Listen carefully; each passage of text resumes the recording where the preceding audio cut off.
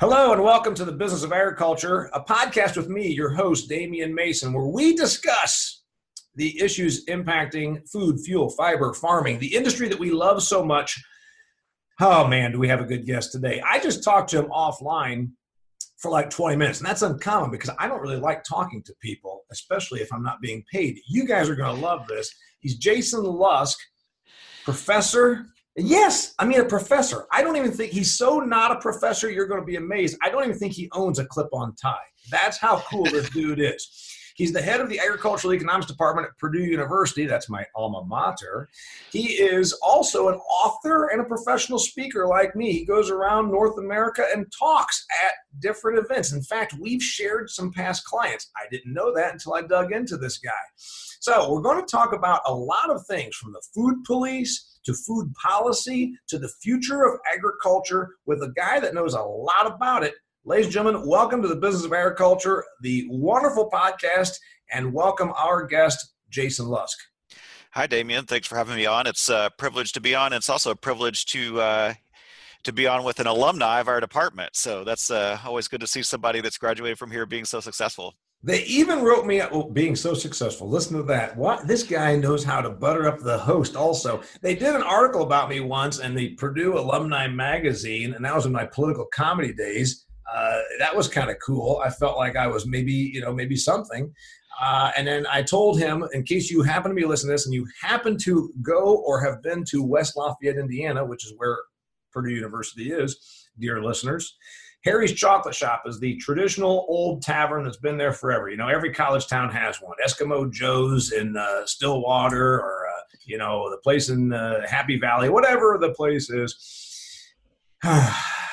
Harry's Chocolate Shop, where I was a bartender, waiter, doorman in the early 90s, has a picture of me dressed up as Bill Clinton hanging on the wall right when you walk in, turn to the left. I told Jayson Lusk that, so if he gets to the chocolate shop. But enough about Purdue. Let's talk about this great guest that we have. We're going to cover issues in the food debate.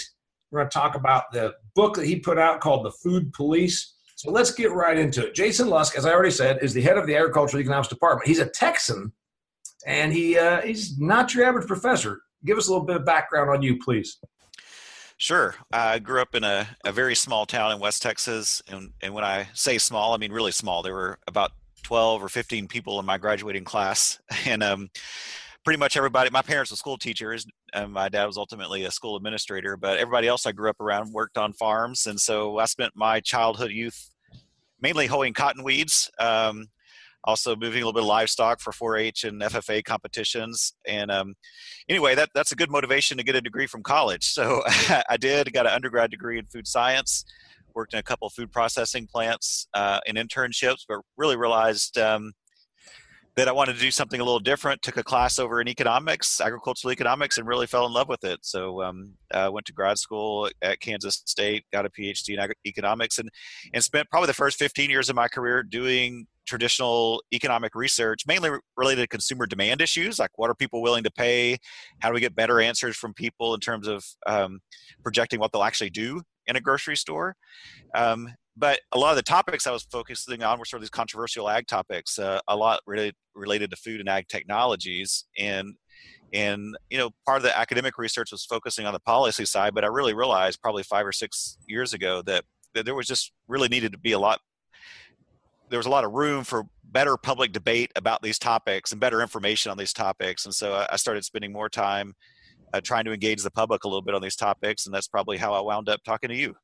Well, I appreciate you talking to me, and my listeners appreciate you talking to me. I was going to be an agronomist. I was the 9th best soil judger in the 1987 Land, Pasture, and Range Analysis Competition held in Oklahoma. And I said, man, I'm going to be an agronomist. I like this. I'm into the dirt. And then I went to Purdue, and I found out how much science they made you take. And man, oh man, I said, how about agricultural economics? Jayson Lusk, obviously my guest here, he wrote a book called The Food Police, a Well Fed Manifesto about the politics of your plate. He has another book out called Unnaturally Delicious, How Science and Technology Are Serving Up Superfoods to Save the World. We're going to talk about the first book, The Food Police, a Well Fed Manifesto about the politics of your plate. You are on this show, you listen to me, you know that one of my things I do in my presentations is talk about the food police. I referenced Michelle Obama, never elected to any higher office in her life, yet she single-handedly changed the components of the school lunch program. You've heard me talk about Michael Bloomberg, the mayor of New York City, who decided people are fat and it's the fault of too big of soda pops. Then that went to court, whether you can have more than 16 ounces of soda, whether you can, whether you can't. Tell us about about the food police, Professor Jayson Lusk.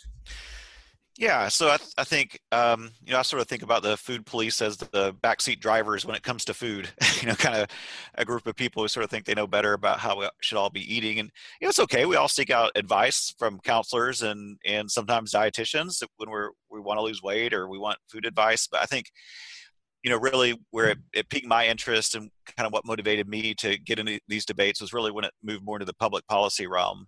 And I felt like even on the academic side of things that there's a lot of wishful thinking when it came to estimating the potential impacts of these policies. And so people focused a lot on the benefits, but weren't really willing to look at the costs and the trade-offs of a lot of these policies.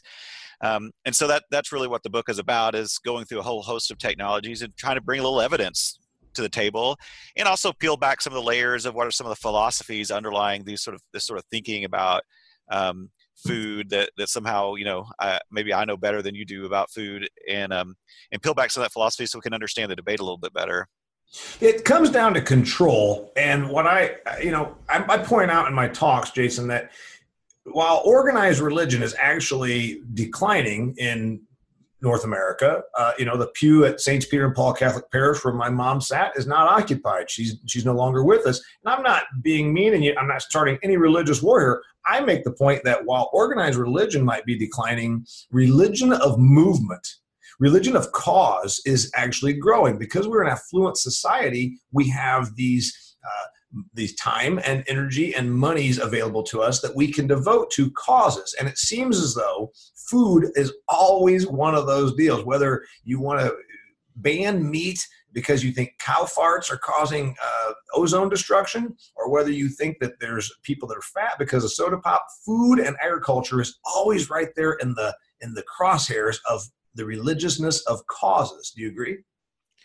Yeah, there's certainly a lot of similarities. It's not a perfect parallel, but I think, people, regardless of religion per se, they want to find meaning in life, and people are going to search for that meaning in different areas. And certainly food and environment is an area where a lot of folks have sought and found meaning to express themselves and to think about, sort of higher purposes in life. And I think some of the sort of themes that you see in religion often carry through in a lot of these debates about food and ag, these sort of ideas about sin and redemption, and that, that play out in religion. You can see in a lot of these food discussions as well that, and again, it kind of gets back to this policy side of it. But I think the idea that you can make a set of food choices that's right for you, given your budget and your preferences, and you're okay doing that, and it may be different than mine. That kind of view about food thinking, that's sort of where it runs in this more religious sort of mindset, perhaps, that, there's a set of norms that we should all follow, the set of dictates from on high, if you will, that everybody should follow regardless of their income or life circumstances. And so I guess in some ways, in a lot of ways, I've pushed back on that idea, that sort of paternalism, if you will, that everybody should be making the same set of food choices, because we all have different incomes, we have different preferences, desires, and wants in life. Well, yeah, the wheat grower listening to this right now wants, if there's going to be a cause, they want the cause to be all about, bread for the masses, bread for the masses. We should all, we should all break bread together. And then the dairy farmer that's listening to this, the milk processor says, hey, you know what? Smile and say cheese. So, I mean, there's always that agriculture always has a vested interest by commodity group or by niche. The thing is, the consumer base that we have sometimes is our biggest problem, because our consumer base believes that they have the best answer, and these cause groups go to that. When Michelle Obama changed the school lunch program, I became very vocally against it. The science was dead set against what she said. She said that whole milk and 2% milk is why kids are fat. Science proves that's not right. Fat in milk satiates, it fills you up, it does not make you obese. Empty carbohydrates, so we say, the sucrose, glucose, fructose, et cetera, those tend to be more of the demon. What's your thought? Does the school lunch thing stay a hot potato? I think it certainly will. I'm going to back up just a second, maybe, and say, I think consumers have every right to ask for what they want out of the food system. And I think that's one of the great things about our market economy is it's a vibrant entrepreneurial place. I think the challenge comes in when people want things that they're not willing to pay for, and they use the political process to force sort of, one way to think about it is an unfunded mandate, asking producers to adopt production practices that they've shown in their behavior in the grocery store they're not willing to pay for.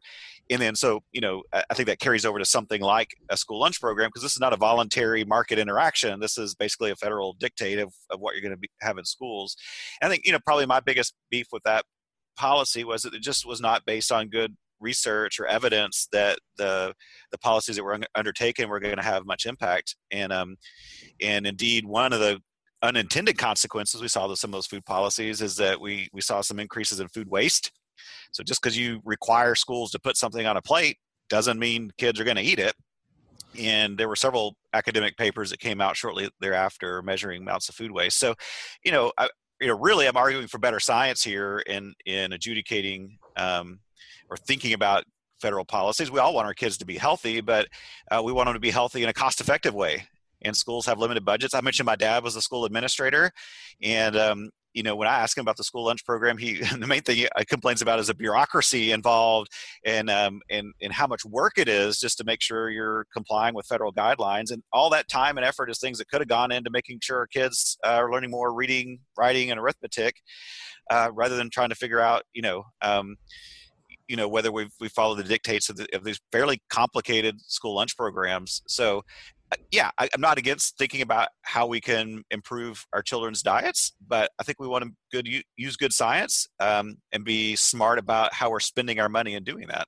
One of my problems with the school lunch program, Jayson, is I believe it makes soliciting prostitutes out of all of us in agriculture. And you're saying, oh my goodness, he's getting a little salacious. Yes, I am. Here's what happens with the school lunch program. We say, oh, there's all this demand. So we've got to send our lobbyists to Washington, D.C. to make sure that we are doing the right handshaking and patting the right backs and buying the right, martinis to make sure that tomato sauce is now qualifying as a vegetable. And then the potato people send their folks, and the milk people send their folks, and the broccoli people, and everybody says, well, that's demand. I say it's bastardized demand, and it makes us no better than what we complain about Washington, D.C. in general. Yeah, one way to think about all those resources that go into lobbying are basically a waste from society's perspective, because if I get tomato sauce on the school lunch menu, it means something else isn't going to be there. So, those sort of lobbying activities are often, what we would call a zero-sum game. My benefit is exactly your loss. And so, in general, I think we want to think about discouraging those kinds of activities or not setting up systems that are going to encourage them because they don't really do society any benefit. And that's one of the things that's great about our market economy is hopefully, when I'm competing in a marketplace, to get your business, I need to offer you something better that brings you better, more pleasure, more enjoyment, provides a benefit for you. So that's a win-win because you get to sell something, I get something better, hopefully a price I'm willing to pay and you're willing to accept. Jayson clearly forgot that he's talking to another agricultural economics guy. I think we call that utility. You didn't have to give all these things. Yes. Okay. I have said forever that we should actually not even have a dietary nutrition guideline. If you listen to my show, folks, I'll give you the background. The United States began the dietary nutrition guidelines in 1980 under President Reagan. It is very political. Every 5 years, the president or the administration in charge picks the scientists, the dietitians, the nutritionists that are going to tell America what to eat. We've been doing this since 1980. To tell you how successful this is at making Americans healthier, in 1980, the obesity rate was 12%. We've worked our way up to 37%. Yes, when the government that's fat and bloated told Americans what to eat, Americans became fat and bloated. Should there be a dietary nutrition guidelines from the government's standpoint at all, Jayson? I don't know that I go so far as, saying we ought to get rid of that, but I certainly think the sort of influence and stature they have is overblown. Economics is hard, but nutrition science is even harder. And so I think there's a lot more certainty that's expressed in those guidelines than we actually have scientific knowledge to support. And I think that's probably my primary beef with the guidelines is that the most recent dietary guidelines after 20, 30 years of telling us that cholesterol was going to kill us, now eggs are no longer an ingredient of concern. So it's that kind of stuff, the evidence that the basis of the recommendations are not based often in very good science. And it's not the scientist's fault, it's just really hard. It's very expensive to do. Well, you say it's not the scientist's fault. I would quibble that it's become a politics of science that makes it not even very scientific. And in the most recent 2015 dietary nutrition guidelines, you said you have a beef with it. Here's my beef with it. They said that for the first time ever, Americans should eat less meat. It had nothing to do with the nutritional aspect of it. It had nothing to do with health. It had to do with environmentalism. They said that eating meat is bad for the environment. So this again becomes a political agenda versus truly advising on health. So if you're my patient, I'm your doctor, you come to me and I say, here's what you need to do. You need to stop running sprints. It's bad for you. Start walking stairs and do 20 push-ups after you're done with it. And then also eat this. I'm looking at you as how I can make you healthier. What if I say, hey, you know what? I'm not really concerned about your knees, your joints, or whether you're strong or not, but I know this. I really believe that eating meat is bad for the environment, so don't do that. Did I help you? No, I pushed my agenda. That's my concern and why I say there should not even be a dietary nutrition guideline, because it is politics, not nutrition. Well, I certainly think adding the sort of sustainability measures, as they called it, in with the dietary guidelines, it's conflating two different things. And I think one way that I look at it is, science at its best can tell you maybe what is the relationship between, I don't know, salt intake and heart and blood pressure, but it can't tell you what to do. There's issues of values and trade-offs between, say, environment or health. Those are human, subjective, individual decisions that are not really actually scientific questions. And so I think, I'm pretty libertarian in my political leanings. But, to the extent that the government has a role in things like institutions, I think providing information is some of the least objectionable kinds of roles. But again, I think when that information is couched in these terms that it's casting science as a value judgment, I think that can be a bit problematic, although I'm not necessarily opposed to thinking about how we can provide people information, assuming we could find a way to do it in an objective. Talking to Jayson Lusk, Agricultural Economics Department head at Purdue University, author of The Food Police, a Well Fed Manifesto about the politics of your plate, here on the Business of Agriculture podcast. We are going to move on now. The way I found out about Jayson, believe it or not, I don't give money to Purdue. I don't really keep up with what happens back there. I kind of look at it as, hey, I gave you all the money I had to give when I had none to give. So you know what? You're on your own, kids. My tax dollars support it because I own 2 farms in Indiana. You're going to have to deal with that. I'm not being mean. I'm being honest. But I found out about Jayson Lusk, not because I was kept in the loop from my alma mater. I found out about Jayson Lusk because I get a newsletter in the email from a somewhat left-leaning organization called Food Tank.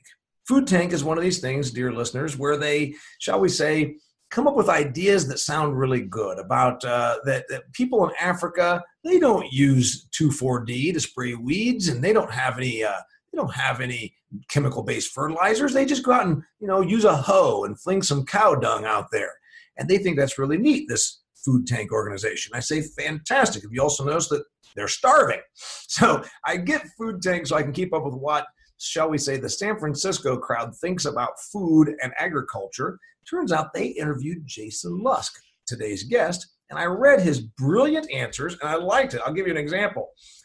Their question was, the U.S. food system currently fails to satisfy the basic needs of some consumers. What interventions do you think are mostly efficiently correcting this deficit, and who is driving them? And, a lot of people would have said, gosh, I'm the guest. I don't want to refute that. I don't want to stand up to these people in the media. Jayson Lusk said, I'm not sure I agree with the premise of the question. I knew right then this was a professor I loved. Then he said, our food system feeds more people more affordably with more variety and more nutritiously than has any other food system in human history. Now, that's why I decided I wanted to have Jayson Lusk on this podcast. Jayson, tell me about your interview with Food Tank. Yeah, well, first let me say we'd be very happy to accept your donations. I'm sure those classes in comedy that you took here in college are, are really what propelled you in your career. I use everything I've learned from Purdue University, from AggieCon 101 with Dr. Larry Bull in the basement of Cranert Building, to the sales classes from Professor Downey, who I still see once in a while on the circuit. I have not a bad thing to say about my education at Purdue. I just decided, you know what? I don't need to give you any money. I gave you all the money I had when I didn't have any. Yeah, understood.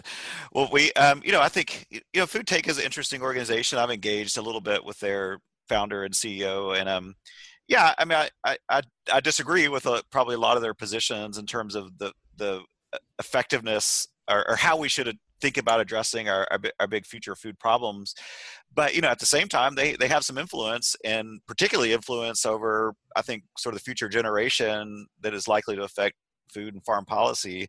So I think it is important to engage with them. And I think I probably from my first book, The Food Police, to the second one, tried to be a little more productive and trying and engaging a little bit with some of these groups. I think Jayson, the groups outnumber us. I mean, that's why I keep up with it. I feel like when I'm hired to do a speaking engagement for my agricultural clientele, I want to bring them a book report, if you will, the Cliff's Notes. If you're old, you remember what Cliff's Notes are, of everything that I'm seeing. And my people, in Kansas and my people in Pacific Northwest, they don't see all of this. So I try and bring them a sliver of everything. And that's what you're talking about. The food tank is they call themselves the thought tank, the think tank for food.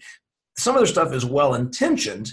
And you say, oh, well, why be mad at them for well-intentioned? Well, well-intentioned lobbying becomes well-intentioned policy, which becomes asinine, backward, wrong-minded, and sometimes detrimental to the actual consumer. And that's where I guess I have a problem with some of their initiatives. Well, I think they do some good things, but yeah, I think a lot of the stuff I see on their website is sort of uncritical promotion of unproductive farming practices, for lack of a better description. But I think one thing that's interesting, I think, in some of those circles is they often aren't challenged very often, probably in the way that I did in that Q&A there. Because really, one way to think about it is sort of the zeitgeist is on their side. The good intentions have been enough to garner a lot of very fawning praise in the media and the best-selling books and what have you. So that and donations, and yes. Let's not forget that their shall we say altruistic statements about how we should all be able to live in a world where we don't use fertilizer and we don't have to spray fungicide on plants. They say, oh. And everybody says in San Francisco and in Brooklyn, they say, yes, I agree. We should never have to spray fungicide. And Food Tank thinks that also. I'm going to give them $1,000 donation. And you and I both out here that have actually produced a calorie of food in our life say that's a neat idea. It's also completely unrealistic and impossible. That's my concern about this group. Go ahead. Yeah, no, well, I don't know that I have more to add on there except to say that I think they have the ear of the media, and so I think it's important to engage with them in a productive way. And yeah, I think back to your point, I think this is true of a lot of NGOs, these non-government organizations, that there does need to be a crisis to raise money, and that bad news sells. Part of that is a feature of human reality, that we're going to pay more attention to negative things than positive things. But at the same time, there's also the sort of incentive inherent in fundraising, and this can happen for all kinds of groups, but that where the incentive is to really overinflate the negative and the sort of scare story, and to forget a lot of the positive benefits that have come through our food system. So I think it's important to point those things out. I think it also suggests that we're going to, somebody with my perspective and your perspective is going to have a hard time capturing a lot of attention when you say, hey, things are a lot better than you think they are. That's just not nearly as compelling a story sometimes. Well, things are amazingly good, and that should be our number one thing. Rather than getting caught up in the fight that we are ill-equipped to take on, frankly, because we don't have the public relations muscle, we don't have the emotion on our side, and we go at it with science and logic and economics, and the consumer doesn't get those things. What we should really go with is the basis that, as you said, And as I say, we've got an amazing food system with more abundance and variety at an affordable price than has ever happened, feeding more percentage of the human population than we've ever had before in the history of mankind. All right, I'm talking to Jayson Lusk. He's the author of 2 books. He's a professor, the head of the Ag Econ department at Purdue University. Because he's such an amazing guest, we're going to bring him back for a second podcast, which will be after this one. But I know you are on your drive. You're sitting there in your car, your truck, and you're saying, I can't give it a full 40 minutes. So you know what? I just gave it to you in 25, and we're going to let you come back for the next one. Jayson, you'll join me again, right? Yes. Fantastic.